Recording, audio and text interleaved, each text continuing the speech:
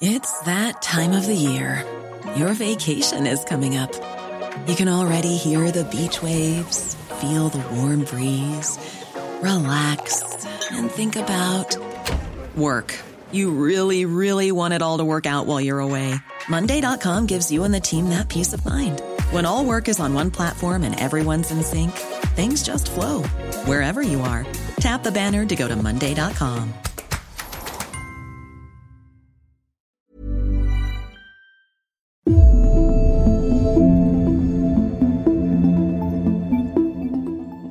Welcome back to the Women's Podcast. I'm Roisin Ingle. Today, on this beautiful day, we are going to talk about a subject some of us find quite difficult to talk about, and that is money. Specifically, we are going to talk about women and money and why historically and still today, women are poorer than men. And there are loads of reasons for this, some of which we have discussed on this podcast before. But today is a deep dive into this area, which is particularly relevant at the moment when we think of the pandemic and the rates at which women are dropping out of the workforce in comparison to men as a result of COVID. Finance is a feminist issue even in 2021, and we know that the world is still rigged unfairly in favour of men economically. And of course, loads of other ways. But we're talking about the finance side of things today. Now, we hear a lot about the gender pay gap, but there is much more to talk about, such as how women can become more confident in saving, investing, and building economic stability in our lives. And the fact is that economies thrive when women do well. But it's only by understanding why women are poorer than men that we can finally end this disparity. So to talk about all of this, we gathered three women to tell us about their personal history with money and about how their professional lives mean they are passionate about helping other women become more financially savvy. Annabel Williams is a former Financial Times journalist and editor who specialises in investing, economics and consumer affairs. Why Women Are Poorer Than Men and What We Can Do About It was her first book, and the book explores injustices from pensions to boardroom bullying and illustrates how society conspires to limit women's wealth. Annabel says awareness is the first step to making change, which is why we all need to understand why women are poorer than men and what exactly we can do about it. Dr. Katrina O'Sullivan is a lecturer in the Department of Psychology and a researcher at the Assisting Living and Learning Institute at Maynooth University. Katrina was a teenage mother. She grew up in poverty, experienced homelessness, and is now a very respected academic and trusted voice on education, social issues, poverty and gender. And then we also have Rachel Ingle, who happens to be my sister. She is the CEO of Aon Solutions Ireland and a former chairperson of the Irish Association of Pension Funds. She's a member of Aon's Global Inclusive Leadership Council and regularly speaks on the topic of women and pensions to groups of employees of Aon's clients in Ireland. She's also a non-executive director of the National Treasury Management Agency, the NTMA. Now, women are poorer than men. We've established that, but fortunately, there are things we can do about it. Here are three women who have some brilliant insights.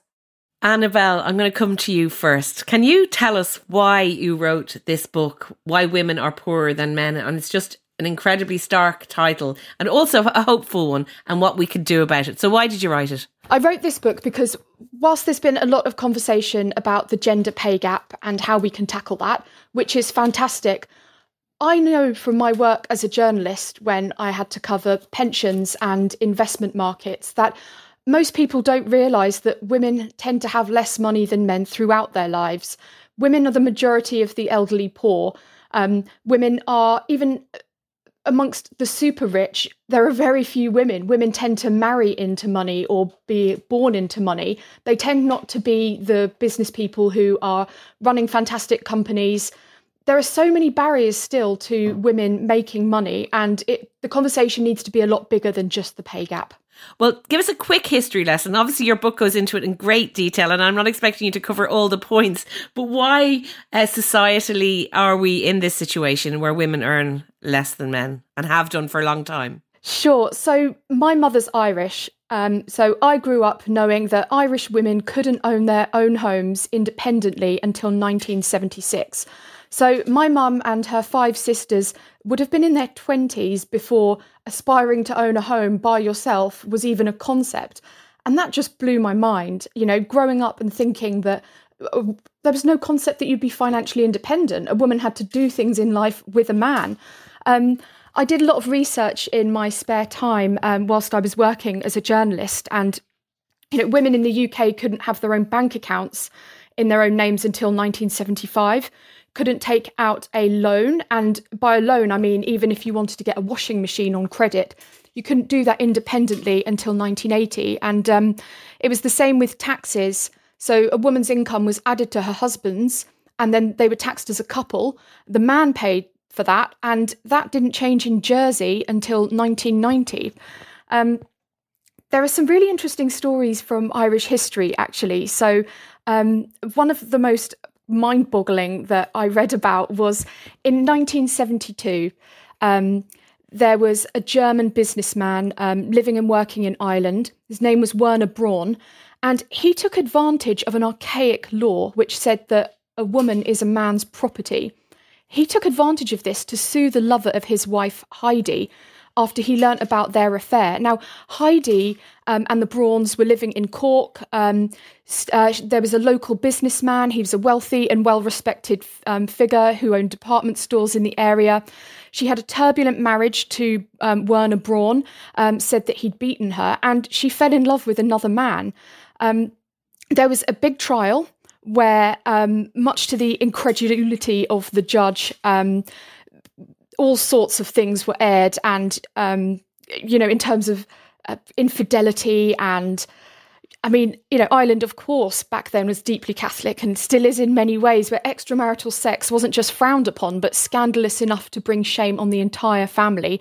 But what's shocking is that the jury retired to consider their verdict, and the judge said that in Ireland at the time, a wife in this country is regarded as chattel, just as a thoroughbred mare or cow, and that if they considered Heidi a loose woman who would be hardly worth losing, then Braun shouldn't succeed in his claim that he'd lost something.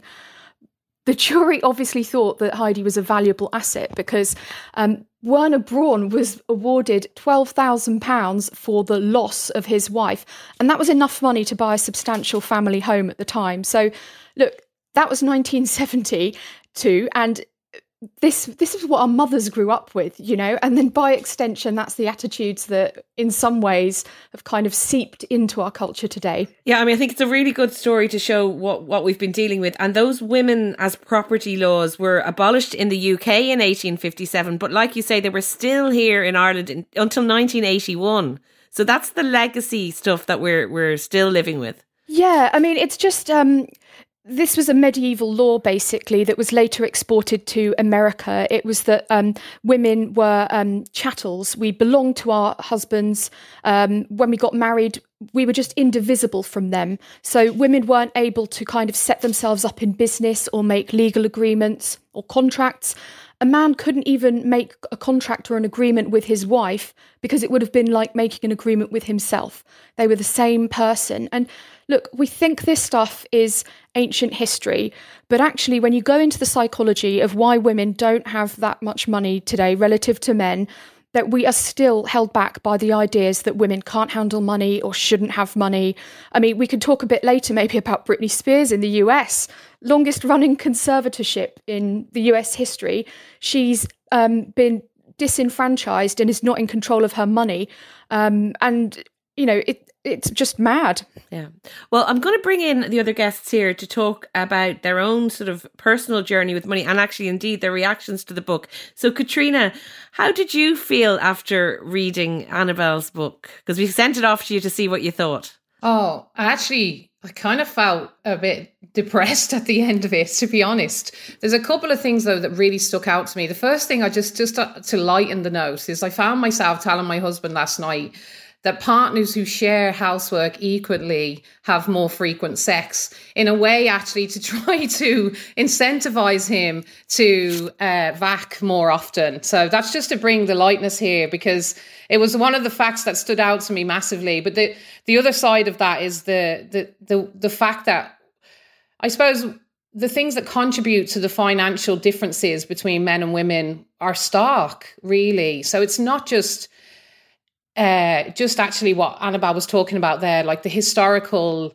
facts that women were property for men, but it's also like the stereotypes around what women are perceived to be able to do and not do, the taxation system, the way we pay more, like pink it, shrink it, and raise the price, the fact that we can't get mortgages on our own. It just really showed me that society still, for however far we've come, we're still really mistreating women. And it's women who are having these conversations, which is unfortunate for me, because I think we need more men to talk about this and to take responsibility for this, for anything to really change. And the fact that it's women who are writing excellent books like this just shows me that we're still a long way away from making the changes that need to be done to make things fair. Yeah, you mentioned income tax there, and one of the lines in Annabelle's book is, until 1950, in the UK anyway, people who were deemed too incapacitated to deal with income tax included infants, married women, lunatics and idiots. So we were bracketed in there with the babies and the people who were, not well, mentally ill. Rachel, tell me your response to the book. Well, first of all, Annabelle, I think it was a wonderfully constructed book, and I was so impressed with the amount of research actually that you did to give you all of the details and the facts throughout it. So I was really impressed by that. I suppose I came away a little bit more enlightened. I was really saddened actually as well that we're still in this position in 2021 where we don't have equity across the female and male in society. But equally, there has been significant progress made. So back to some of the points that have been made already, just even that point about 1950, Roisin, and the definition of, where married women are in with the lunatics and the insane people, but unmarried women weren't. So basically we got married and we became insane. So that's kind of an interesting one, I thought, just from putting one and one together and getting two out of it. And also I was really interested to hear like some of the positive things that have happened.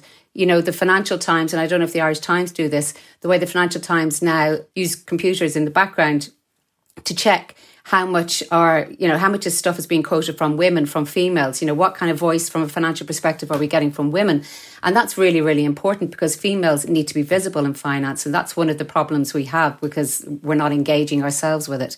But equally, the government policies, I think that's really important too. So something that I'm very passionate about is trying to influence what our government as Ireland is doing around women in pensions and influencing that. So there's a couple of ideas that I've taken away from your book that I think would be really useful for me in that environment too. But the statement that I think you have in there where you say female economic inequality is both a cultural issue and a structural one, relating to the lack of representation of women in the highest paid jobs and the lack of decent childcare. I think that's the crux of it, isn't it? And I think that's what we really need to try and work our way towards fixing.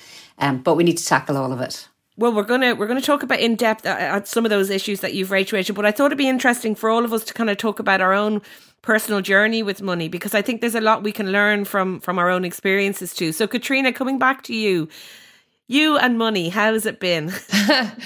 Well, it's an interesting one because when I read the book, what I was thinking about, I was thinking about my own life, my own relationship with money, but also how all women are not the same. So from my experience, like I always think about things from a class perspective as well. Being a woman who grew up in an underclass, so I wouldn't even say working class because none of my family worked. They were all working as criminals, to be honest. So there was no.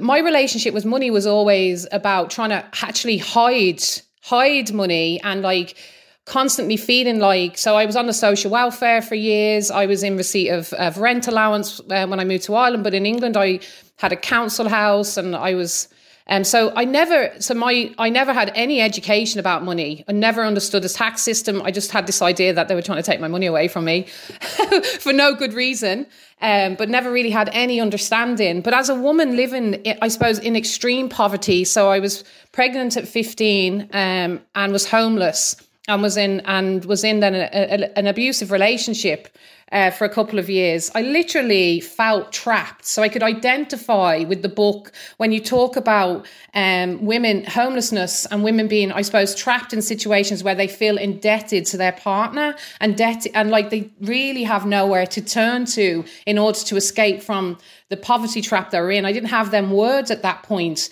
but I felt like I had to stay in a relationship because there was nowhere else for me to go.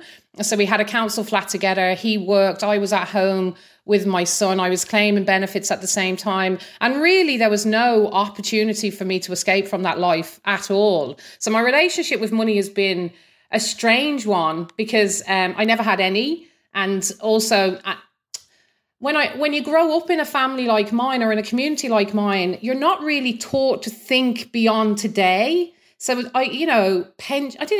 pensions or retirement or even any of that kind of thing. There was just no concept of that for me. It was literally getting by day to day. So the idea of even thinking about the future wasn't there. It was like struggling from day to day. So I was that woman that was very, very poor, was very dependent on government handouts, was very criticised publicly. I was in the UK at the time, and it was the time when the Labour government were talking a lot about gym slip mums who were like having babies on purpose so that they could get they could get money from the state, like as if that was a conscious decision of mine. So there was this rhetoric in the media and in the public, like I was something to be ashamed of, or I was doing something shameful. So my relationship with money was fearful, and my relationship with the state that I was dependent on was actually, I saw them as people who were trying to take from me, or I was doing something wrong to them, rather than it being a supportive situation. Katrina, that's fascinating, and I think it just hits on so many things that Annabelle has raised. But just tell me how you got out of that, because you're an academic, you are now somebody who is influencing this whole sphere. So what changed for you, and what's your relationship with money like now? It's funny because I benefited from policies that were in place in Ireland, particularly. About 15 years ago, that were, when we had a bit of money in the country, that were in place to try and bring people out of poverty. So I actually benefited a lot from our state investing in things like rent allowance so basically I was a lone parent living on my own in a really poor part of Dublin, and I accidentally found myself in an access program, in a university access program, after leaving school at 15 with no qualifications. Literally, a friend of mine had done this access program. She was from the same community as me. I met her in the street and she said, "I'm in Trinity College," all proud of herself. I was just after being in Pennies on a Thursday morning, spending my lone parents' book, as I did every Thursday morning. And I was looking at her thinking, if she can do it, I can. Now, that sounds really like, it really diminishes my achievement in a sense. But being like, I think sometimes what happens when we talk about women, especially women like me, we forget the skills, the resilience, the capacity to survive these negative scenarios and what that brings in terms of skills. So for me, while I was, I struggled a lot, I also have a very tenacious attitude. And I'm lucky enough that I brought that with me, and there was a policy in place or a program in place that was able to facilitate me. So the structure was in place. I ended up going over to the Trinity Access Program, literally knocking on the door and saying, "I heard this is for people like me." And this academic woman who's very middle class, because I wasn't at the time. Now I am, apparently, because I read the Irish Times. Yes, of course.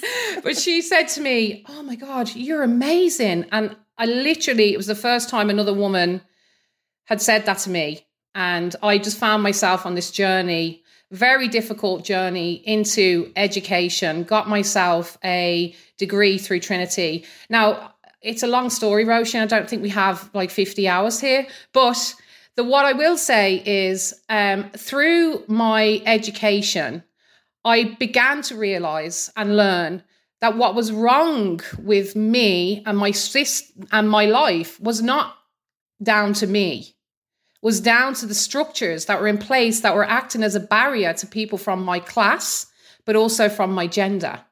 And so as I began to learn that, I got really angry, obviously, as a lot of people do, but I also got really passionate about trying to change it and trying to educate myself a little bit more about how to make sure that doesn't happen to my children.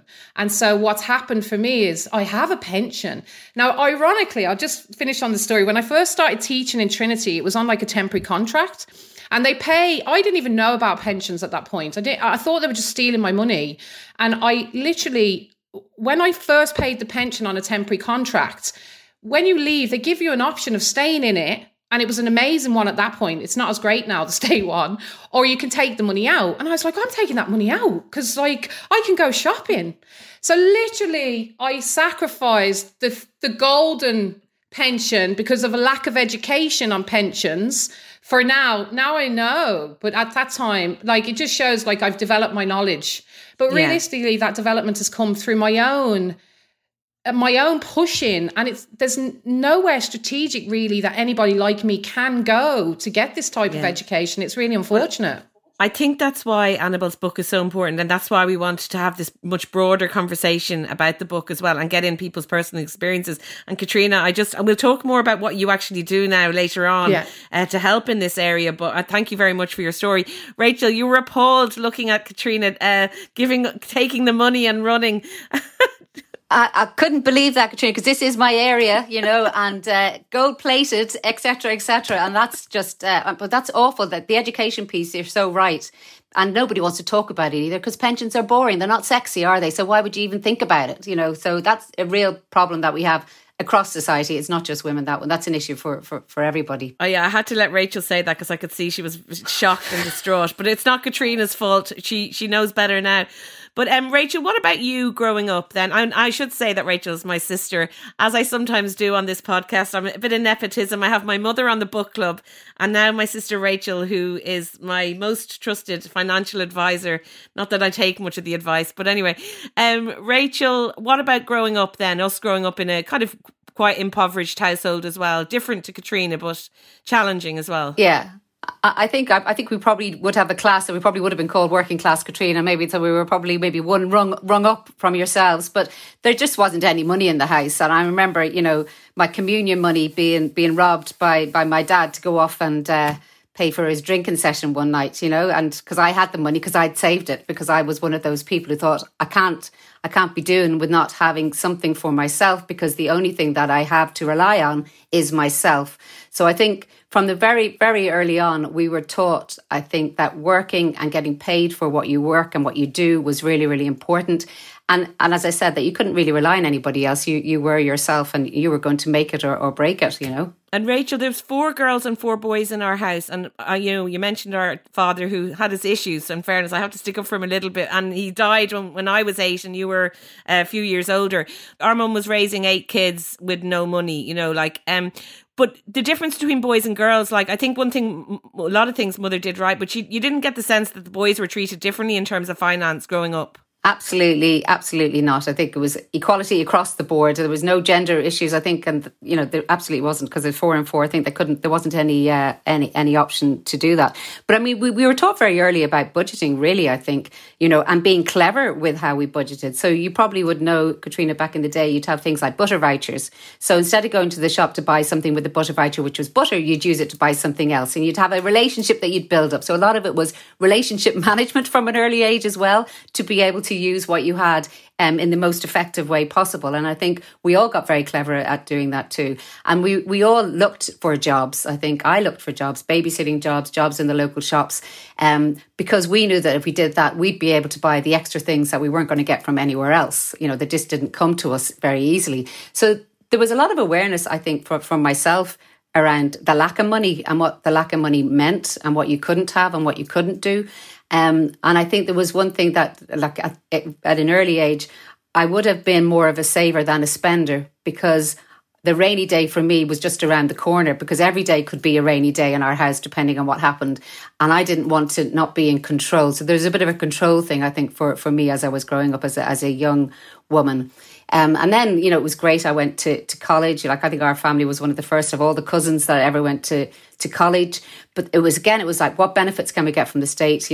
What is the grant that we can get? When's the first day I can get the grant? What do I need to do every summer to work? I need to go away and work in London every summer so I have money so I can have some sort of student life as you go through, your earlier years. But the other thing I found very early on was that I never felt poor, because whatever I had, I spent I lived within my means. I built relationships, I was with people I knew would support me. It's a little path that you kind of weave, I think, as you go along your life. And I was good at doing that, and that really helped me, I think, as well. So nothing was going to stand in my way, I think, for me to be able to develop and, move around. I wasn't afraid of travel. I wasn't afraid of leaving home. That was kind of a natural part of getting onto the financial ladder, even though you didn't really know that's why you were doing it. But I think that really, really helped. But interesting. So going from sort of a conservative, probably, approach to making sure that I had money coming in and having rainy day funds was important to me. I think in my, late 20s, mid 30s, I probably stopped thinking about money. It was kind of like, well, I have enough, or do I have enough, or what's enough? I wasn't, I could afford to go and buy what I wanted, mostly, not very expensive stuff, but, I could do stuff and go places and whatever. So it wasn't really a driver for me into sort of later life as to, oh, Jesus, I have to earn loads of money to be happy. There wasn't, that piece sort of didn't kind of happen for me.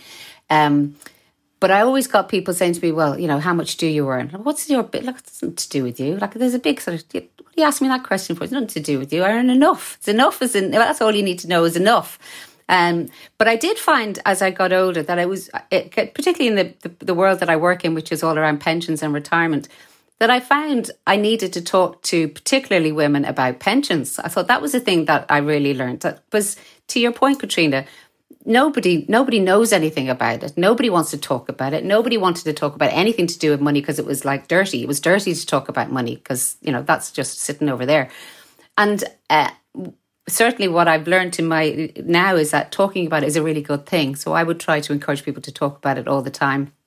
And you don't have to tell everybody what you earn. You don't have to go that far. You don't have to do that. But talking about it, not making it a dirty thing, talking about the mistakes that you've made from a financial perspective is really important as well, because I think we are all learned from that in particular.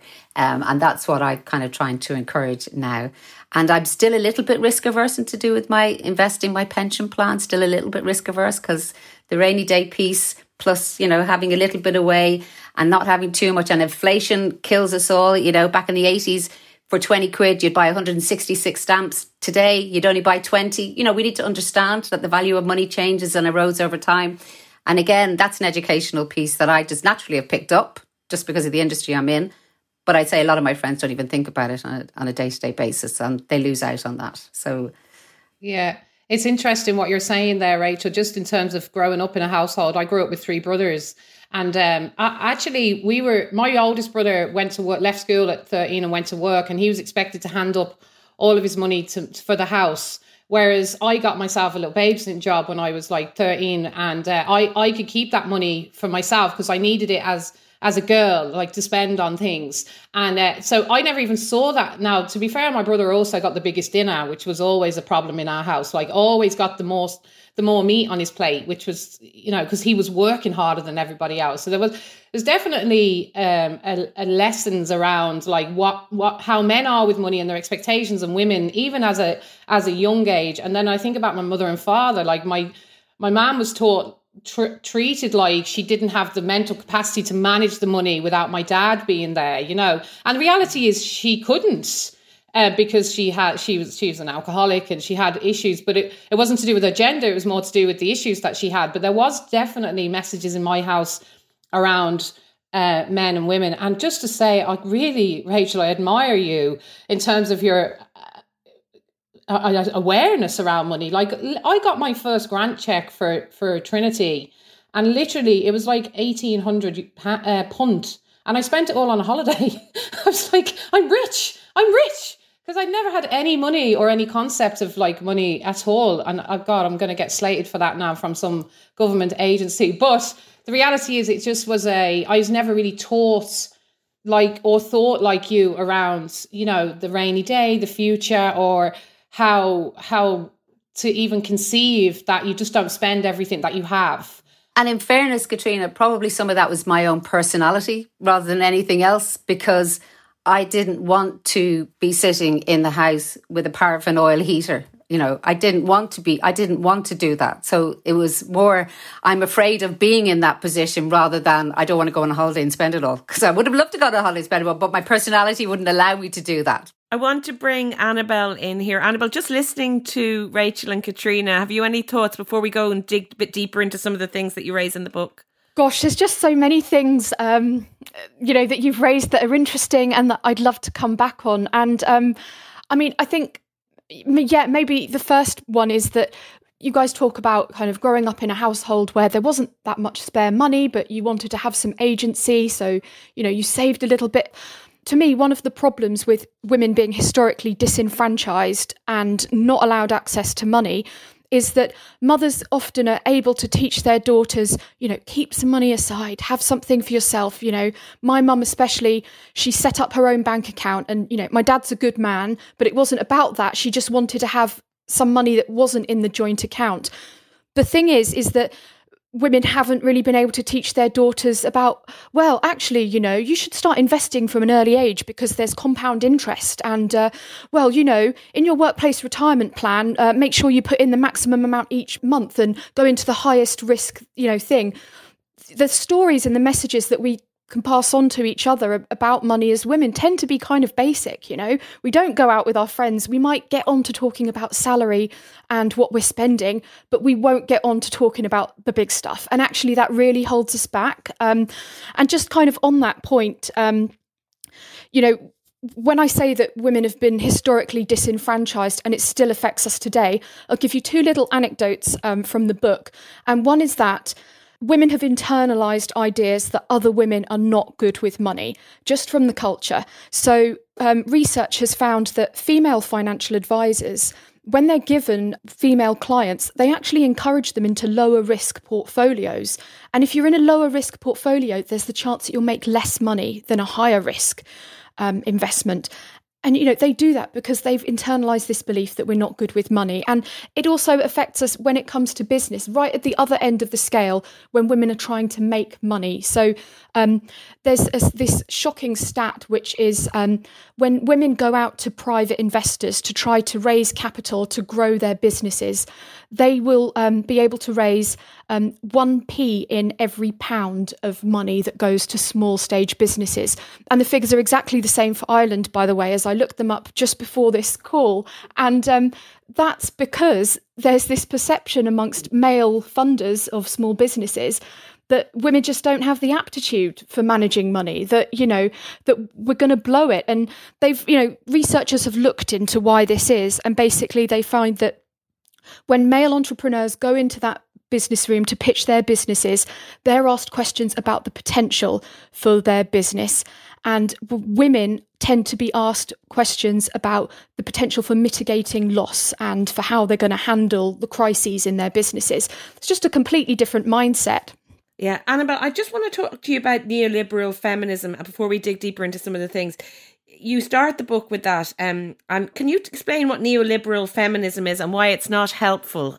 Sure. So just to say, right, this book isn't a misery memoir and I'm not bamboozling people with jargon. So I've worked as a finance journalist with no background, and I know that, there's all these words that are kind of used out there to kind of keep outsiders out, keep it elite. What I've written about basically is that the history of feminism was always a political movement. You've got the suffragettes who fought for the right to get the vote. Then you've got the 60s and 70s feminists who did so much for us in terms of workplace equality. What we're in now is called the fourth wave, and it kicked off about 2011, 2012. It's been fantastic, right? They've done loads of really great things for women. We're talking about getting abortion and rights and so forth. When it comes to kind of women and money, the fourth wave of feminism hasn't actually really gone to the government and said, hey, pension laws are unfair, this is just outrageous, or, there are all of these kind of structural issues, like why are so many single mothers living in poverty? It's just outrageous. Why don't we fix that?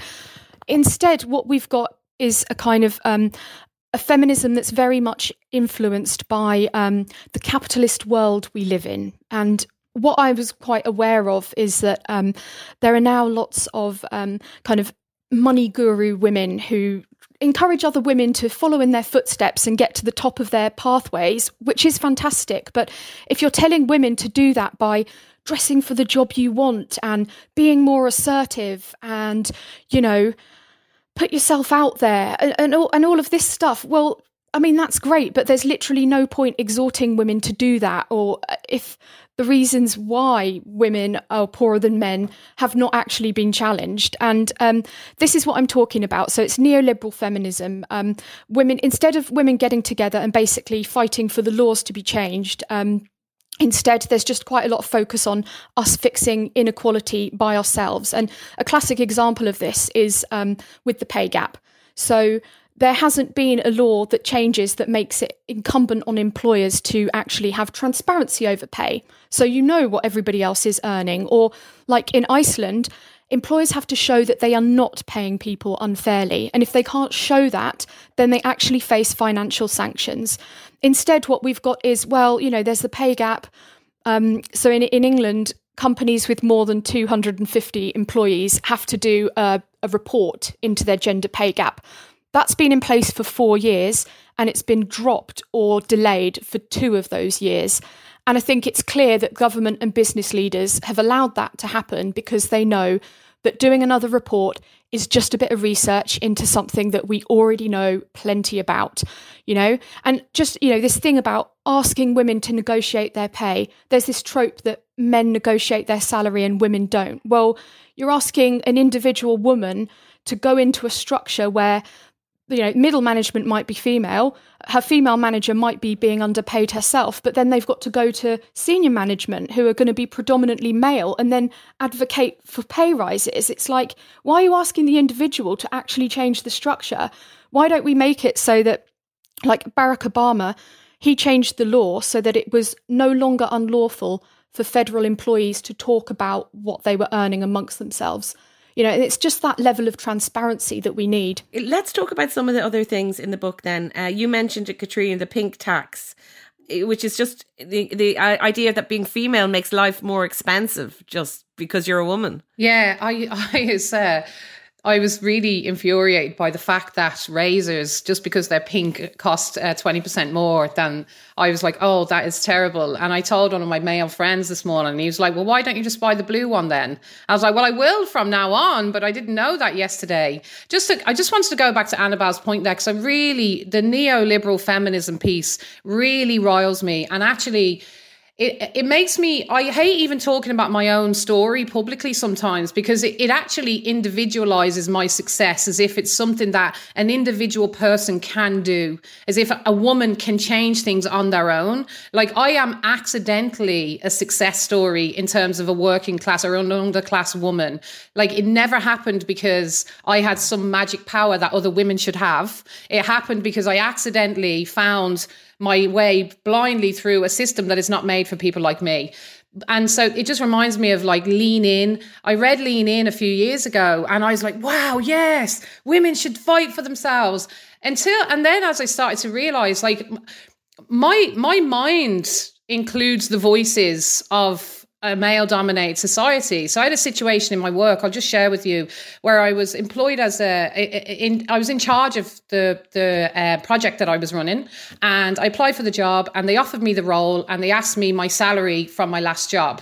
And so I had 2 jobs that I was leaving, and I told them, and they offered me a lesser salary, and I said no, I'm going to lose. And they said, well, we can't offer you any more. So I took the job because I really wanted the job. And so I took it, and then I was in charge. I was managing 2 other people, and I was managing the payroll. And I realized as I began managing the payroll that there was a man who was working for me who was earning like nearly €10,000 more than me a year. And I actually, I couldn't believe it. I thought maybe it's something now, some reason, because it's coming from the public sector or something. So anyway, long story short, I went to HR. Now, with my mind saying, you're going to lose your job, don't say anything. Like the voice that says women shouldn't fight for themselves. And also that is very strong internally for me. But I went to HR, and at the time I was on the Tonight Show doing a panel on feminism and on gender roles in academia. So I actually, in my email to HR, I said, the irony of this is that I'm currently on the Tonight Show, because I kind of wanted to put pressure on them. I was afraid actually they were just going to tell me no. So long story short, they were very apologetic. They actually raised my salary. And then I was like, I need to ask them for the money back that they owe me. Okay. And they suggested that I didn't fight hard enough for the rise. And I did. And I sent them the evidence. I said, I asked you for more money because I was trying to be, as they say, like a man. Like a lot of people say, think like a man. I don't want to think like a man. I actually want society just to be easier for women. Like, let it be easier for us. We don't want to be having to fight all the time. Katrina, that's a wonderful story. I want to bring in Annabelle because I know you want to get in there on this. Yeah, I just wanted to jump in there and say what you've raised is so important. And, the studies show that women, it's not that women don't ask for pay rises. Women ask for salary increases at just the same rate that men do, and they're less likely to be given them. And there is a small tweak that could be made to kind of the structure, if you like, and that is employers should be banned from asking people at interviews what was their previous salary, because it's totally irrelevant.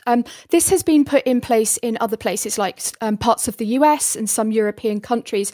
Basically, it means that if you're in an interview and they ask you what you were paid before, basing your next salary on what somebody else decided to pay you risks carrying any discrimination forward. And this isn't just an issue for women. This is an issue for anybody. It's about ageism or ableism and racism. And that is just a small tweak that we could make that would make pay so much fairer.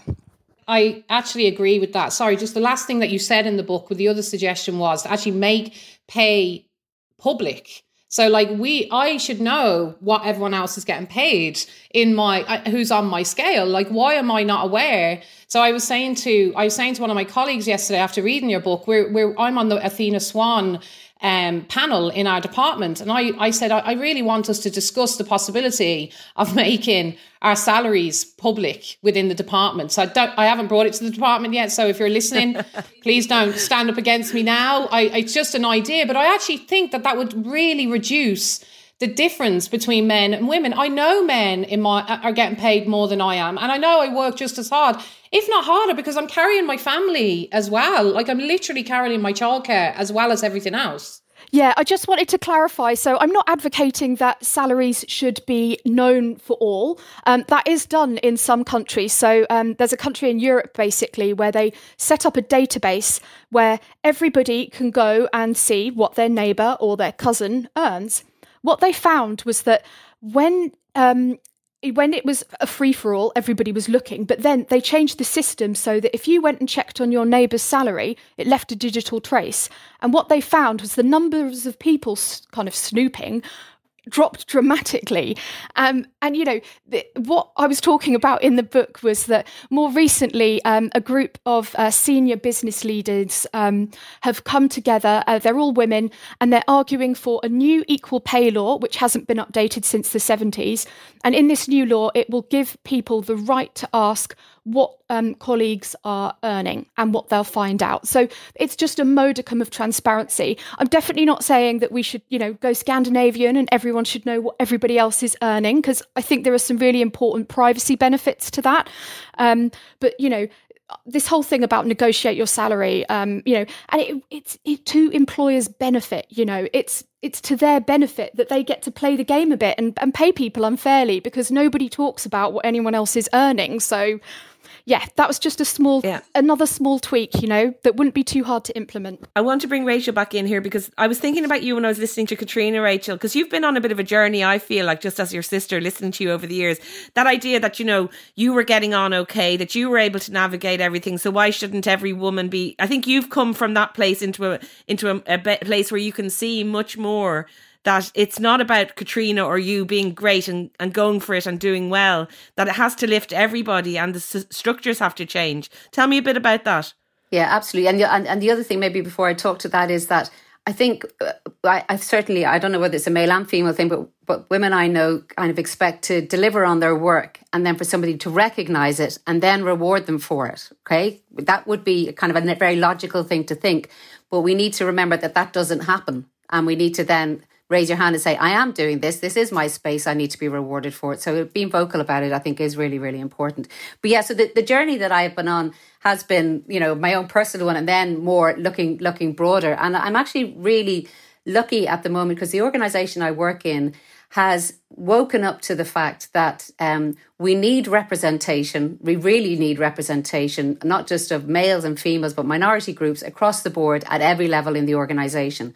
And we're in the process of a huge transaction at the moment. And the first group of leadership for this very big transaction, it's 50,000 colleagues coming together in a new organisation. And the very first transaction that the leadership group has done is formed a basically 50-50 male and female leadership team, which is going to govern the whole of this new company that we're going to be part of going forward. And the mantra going down through the organisation is we need to see that everywhere and we don't want to see it in 10 years' time. We want to see it ASAP because it's such an important piece to be visibly able to see through our structural organisation that we've got. So you can imagine that's creating a lot of ripples around the place and, a lot of tall white men named John. And Dave, don't forget the Daves. Coming back to and Steve's, I think Steve's as well, possibly feeling a little bit worried. But this is so that everybody can rise to the top, and everybody can have part of the success of the whole organisation. And there's a lot of, commentary around, well, we just can't find women in this particular part of our business. I think you mentioned that, Annabelle, in your book as well. In the investment management arena, there's hardly any investment managers who are females. We just can't find them. So the kind of things that we're trying to do is say, well, do you know what? When you're interviewing for these positions, you're allowed to put 100% of female candidates forward. Don't have any males. You need to tell somebody to find you 100%. So this bit of it has to be 50-50 even on the panel, that disappears as well. So you can make the change structurally, to your point about we can't all be individuals trying to, make that happen. If you get big organisations who are buying into that and who are actually leading by example, the change will happen. And one of the other good things currently is the new requirements around ESG, environmental, social and governance policies across the world. So you mentioned in the book, Annabelle, about different funds which are investing just in female-orientated companies or ones that are just good for society or climate change companies or whatever it is. So organisations are being challenged now by regulators and their shareholders and their people that work with them to say, show me how you are demonstrating this. And under the society piece, there is that inclusion and diversity piece, which obviously leads to the women's elevating women and what they're doing within organisations. So that is going to become a requirement, a statutory requirement that we're going to then see the benefit of, I think, in this whole arena that we're talking about today. No, that's a really important point as well. And listen, I just want to get into some of the issues and maybe some solutions as well, because I did want to leave everybody with, some hope, I suppose. Things are changing and getting better. Let's look at motherhood and childcare as a barrier, Annabelle, because you make a very good point in the book that the government spends millions on roads and infrastructure to keep economic activity going, but there's very little done to make childcare affordable. But it seems like that issue is now becoming a priority. But what has to happen there with childcare?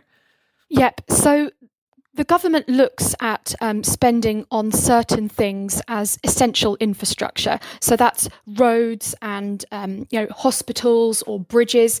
These are the things that the government spends on because it keeps the economy going. It keeps things getting from A to B.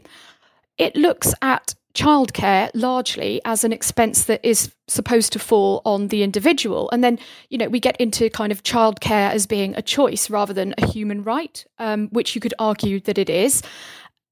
we need to look at childcare as essential infrastructure. It's as vital to the economy, and to have, essentially one half of the population being able to go out to work. It's as essential as roads and hospitals and all the rest of it. And comprehensive and affordable childcare, when governments spend on that, it makes their economy stronger. There's loads of evidence about this. It pays you back in spades. Okay. And listen then, Rachel, because of your pensions queen, I'm going to call you pensions queen, what needs to change in that arena for women, particularly in Ireland, and what are you looking at? And what do you wish women would know about pensions? Okay, but well, very simply, I tell all my children, 2 of which are girls, the first job you go into, if there is a pension scheme with your employer, put your name down for it absolutely immediately and put in the maximum amount. The first rule is what you don't have, you don't miss. So get in there and put the money in from your first paycheck so you're not thinking about it and you don't think like you've lost something, like somebody stole them from you, Katrina. They're not stealing from you, it's for your own benefit. So that's the first thing. The second thing is to, it might sound boring, but it is sexy. Pensions are sexy. Go and read some of the documentation. Go and educate yourself. Go onto the websites. Have a little bit of a flick around. They are, Katrina, they are. And have a look at it. And thirdly, don't be afraid to ask any questions. There's really no stupid questions about this. But putting as early as possible, put your money in as early as possible. Take the most from your employer. If they're going to put 10% in, if you put 5% in, and only 5% in if you put 2% in, why would you leave the employer with 5% extra of your salary? Free money on the table. I mean, nobody's stupid to leave free money on the table, and that is leaving free money on the table. So so ask questions, educate yourself, sign up immediately. And hopefully your default fund, to your point, Annabelle, is something that is investing in the stock market. So it's something risky. It's told to be risky, but over the long term, it's actually the safest place for it to be because you need that volatility to get the growth and to get to counter inflation as it goes through. So very simple. But join up, join up, join up. Thanks, Rachel, for that. I mean, I don't know if anyone listening is going to think pensions are sexy, but you did a good job. You made the effort there. Fair play to you.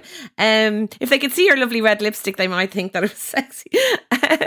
Katrina, you have been doing some really interesting studies, particularly in the pandemic, and we haven't spoken about it yet. But as usual, who's bearing the brunt of the pandemic the most? Women, and women in poverty, or even worse, whether we talk about domestic violence, the increase in that, or housing, or all of the issues. But you've actually done some studies on the rates at which women are dropping out of the workforce. What have you found, and what do we need to be aware of at this particular time? One thing that we see, actually, and Annabelle talks about it in the book, is the type of roles that women go into or we're socialised into have been most affected by COVID-19. So care roles, caring professions, particularly the service sector has been, really, really affected by COVID. So a lot of women have lost their jobs. So we're looking actually at the only recession really that's having a bigger impact on the gender pay gap. It's going to have a massive impact on women. So that's something that we really need to be prioritising as we recover. But then when we look at the impact of COVID and the impact of homeschooling, particularly on family life, like when we talked about the fourth wave of feminism, we're actually talking about another wave, I suppose. Women do the second shift. They call it that in feminist talk. We do our full day's work and then we come home, we take responsibility for the childcare, the worry work in the house, etc., etc. But when homeschooling was actually placed on the family, it actually broke a lot of working women. So, and what we've observed in our research is that actually COVID is the great equalizer. So it's equally affected women across class, across society. Like we did a national survey, 10% of women reported leaving work because of the pressures that were put on, the extra pressure of COVID. And these were women who were working in pharmacy, barristers. It wasn't a specific type of job. So we really do need to consider now how we're going to support women to go back into the workplace, but also really reconsider who is responsible for the home life. Who is the person that has to carry that? And what are the supports we're going to provide to women to come out of this? Because not only has it had a negative effect on children, our welfare, our mental health, our performance, it's also really brought to light some of these structural issues. So as Annabelle pointed out in the book and other people, has been increase in domestic violence, homelessness, poverty. So as a society, we really need to think about women differently and how we're going to support them to stay engaged in employment, to move into new types of employment and ensure that this doesn't happen again. I'm going to have to wrap it up now, Annabelle, and I want to leave it on a positive note. I'd love us all to kind of maybe look at how people listening can be better with their money. I haven't spoken much about myself. I'm rubbish, and thank God I have Rachel, because when I do have issues, I can ring up Rachel and ask her things. But I didn't quite get the budgeting thing that Rachel seems to have got. She's a bit older than me, so I think by the time I was coming along, I'm a bit more flahuluk, and my personality is more like my mother. We kind of throw it around when we have it, and we forget to save to keep hold of it. But there's so many issues here. How can women who want to learn how to be better with money, what can they do to be more aware? Yeah, so firstly, I think it's obviously very, very difficult if you're living hand to mouth. So that's kind of a separate thing. But what women need to do is look at money as self-care. So it's the same as kind of putting in a bit of time to your skincare routine, making sure you eat right. A lot of us try to get down the gym at least once a week or do something. You need to factor that into money as well. Looking after your money is about showing that you care about your future self as much as you care about yourself today. And I know that it's a bit like the weights section at the gym. It just seems really masculine and a bit confusing. Like, why go in there? It's not. It's actually quite simple. Anybody can understand it.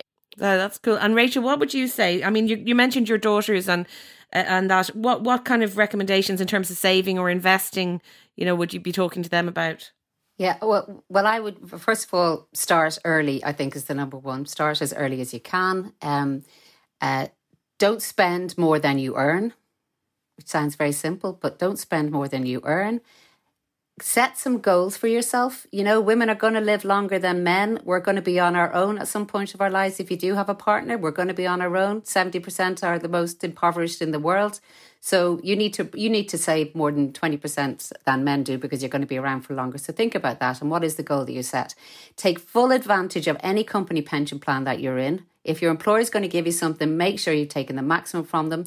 And create a budget. It's like on Sunday nights, as you say in the book, sit down on a Sunday night going, how did I do this week? It's not a pain in the neck. This is part of your integration with your life. It's part of your life. And think about it like that. Try and reduce your debt, starting with your highest interest rate stuff that you've got. Try and work yourself down. And then from that, when you get to finish that, work it up to a rainy day fund. 3 to 6 months worth of a rainy day fund. Because that will give you more, all of this gives you confidence. And take a deep breath. Before you start, take a deep breath. And it's not as hard as it sounds. It's actually really not as hard as it sounds. That's very reassuring. Katrina, what about you? Have you had, in your experience, from going, as you say, to an underclass to somewhere where you're carrying your family, what's your self-care financially now? I'm actually good. Like, I'm paying full pension now. I have a private pension. I'm paying my mortgage off early. There's a load of things that I'm doing. I would say, though, for women who are like me, that to go easy on yourself. Like, if you are struggling financially, remember, like, the system is against you. So, like, try not to internalize the fact that you have no money. If you're not overspending, because like some of us are a bit frivolous, like yourself, Roisin. It's taken me a long time to realize I need a rainy day fund, but I am there, Rachel. So please don't give out to me. I'm there now. But the reality is, like, we don't have enough. This book shows us that in lots of different ways we're being penalized in terms of our the pay gap, in terms of pink tax, so there's a lot of reasons why we have less money and we struggle financially. So if you are in that situation, go easy on yourself. And if you have the capability, I would say to all women, question, look for options, question the system that you're in, ask for more money if you feel brave enough to do it. And if you don't, talk to other women who look like they are a little bit braver, and they might be able to give you a pep talk. Like, it's not your fault necessarily sometimes when you're on the poverty line. The worst thing for me about coming from that background was thinking that I made it that way for myself, that I had done something to make me have less money than Rachel, let's say. You're my comparison. So I'd be looking at you successfully and thinking, I'm a failure, without actually knowing that the structures were in place to fail me way before I was even born. And therefore, so I say to women, go easy on yourself, ask for help if you can. And hopefully women like us, and men, if they're listening and they want to help, hopefully we'll begin to change these and make it easier for other women coming up behind us. Annabelle, just on feedback for your book, finally, what has been the feedback? What are women saying to you? And what, I presume you wrote it to make a difference and to make these problems less and to change things. So do you feel like it's doing that? Yeah, the feedback has been fantastic. And what women have been saying is that they thought that it was just about the pay gap. It's not. So I don't talk about the pay gap until very far back in the book. It's about so many other areas. It's about how the government makes spending decisions without thinking about what their impact will be on women. When we cut spending on healthcare, it predominantly affects women because we require those services more than men. It's about the fact that there are laws that are in place, but because there's no legal aid, nobody can fight it. So when a woman goes to work and she has to wear high heels or 12 different types of makeup products, that's actually unlawful, but there's just no redress. There's no way that you can actually get the employer to abide by the law.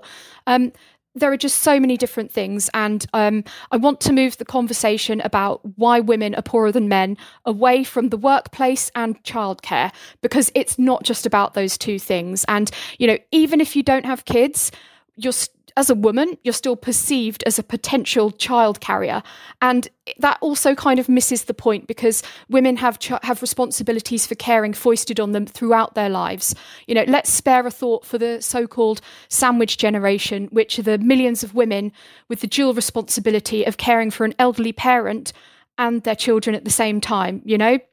So yes, it's gone really well. I've had loads of great feedback and thank you all. It was great to talk to you about this book.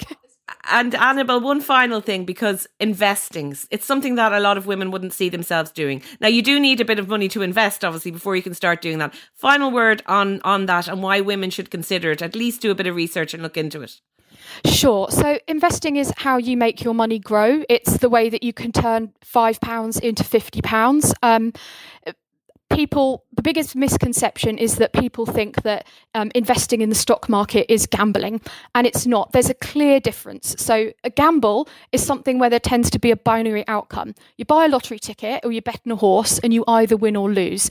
Investing, if I buy some shares in Amazon with my £100, the odds of me losing every penny of that because Amazon goes bust is actually quite low. With investing, there's a range of outcomes. Your money goes up, your money goes down over time. And that's what makes it different from gambling. And I think that message needs to come across really clear because women, we know, tend not to be so interested in high risk gambling.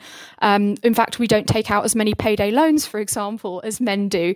It's about putting your money on a road towards something bigger in the future.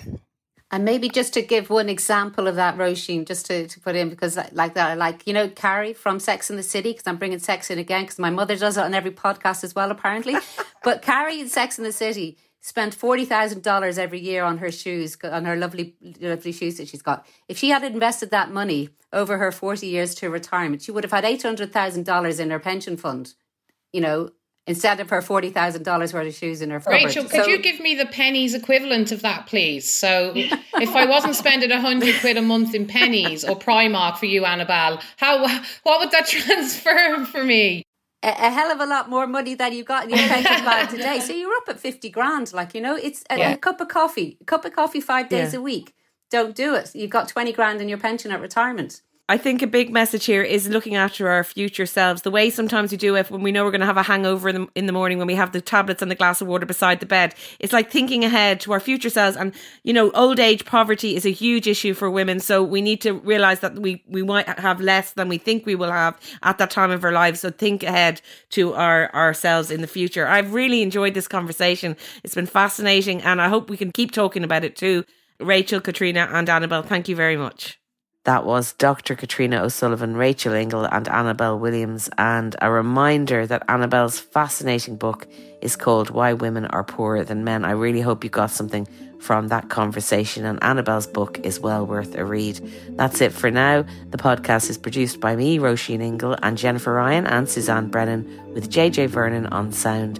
Get in touch on social at IT Women's Podcast on Facebook and Twitter and Instagram, or you can email us at thewomenspodcast@irishtimes.com. Mind yourselves, and I will talk to you next time.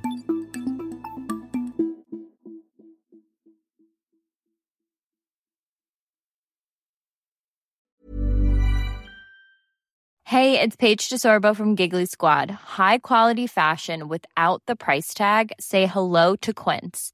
I'm snagging high-end essentials like cozy cashmere sweaters, sleek leather jackets, fine jewelry, and so much more. With Quince being 50 to 80% less than similar brands.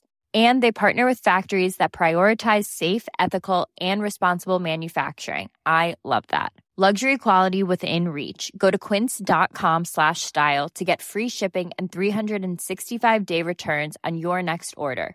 Quince.com/style.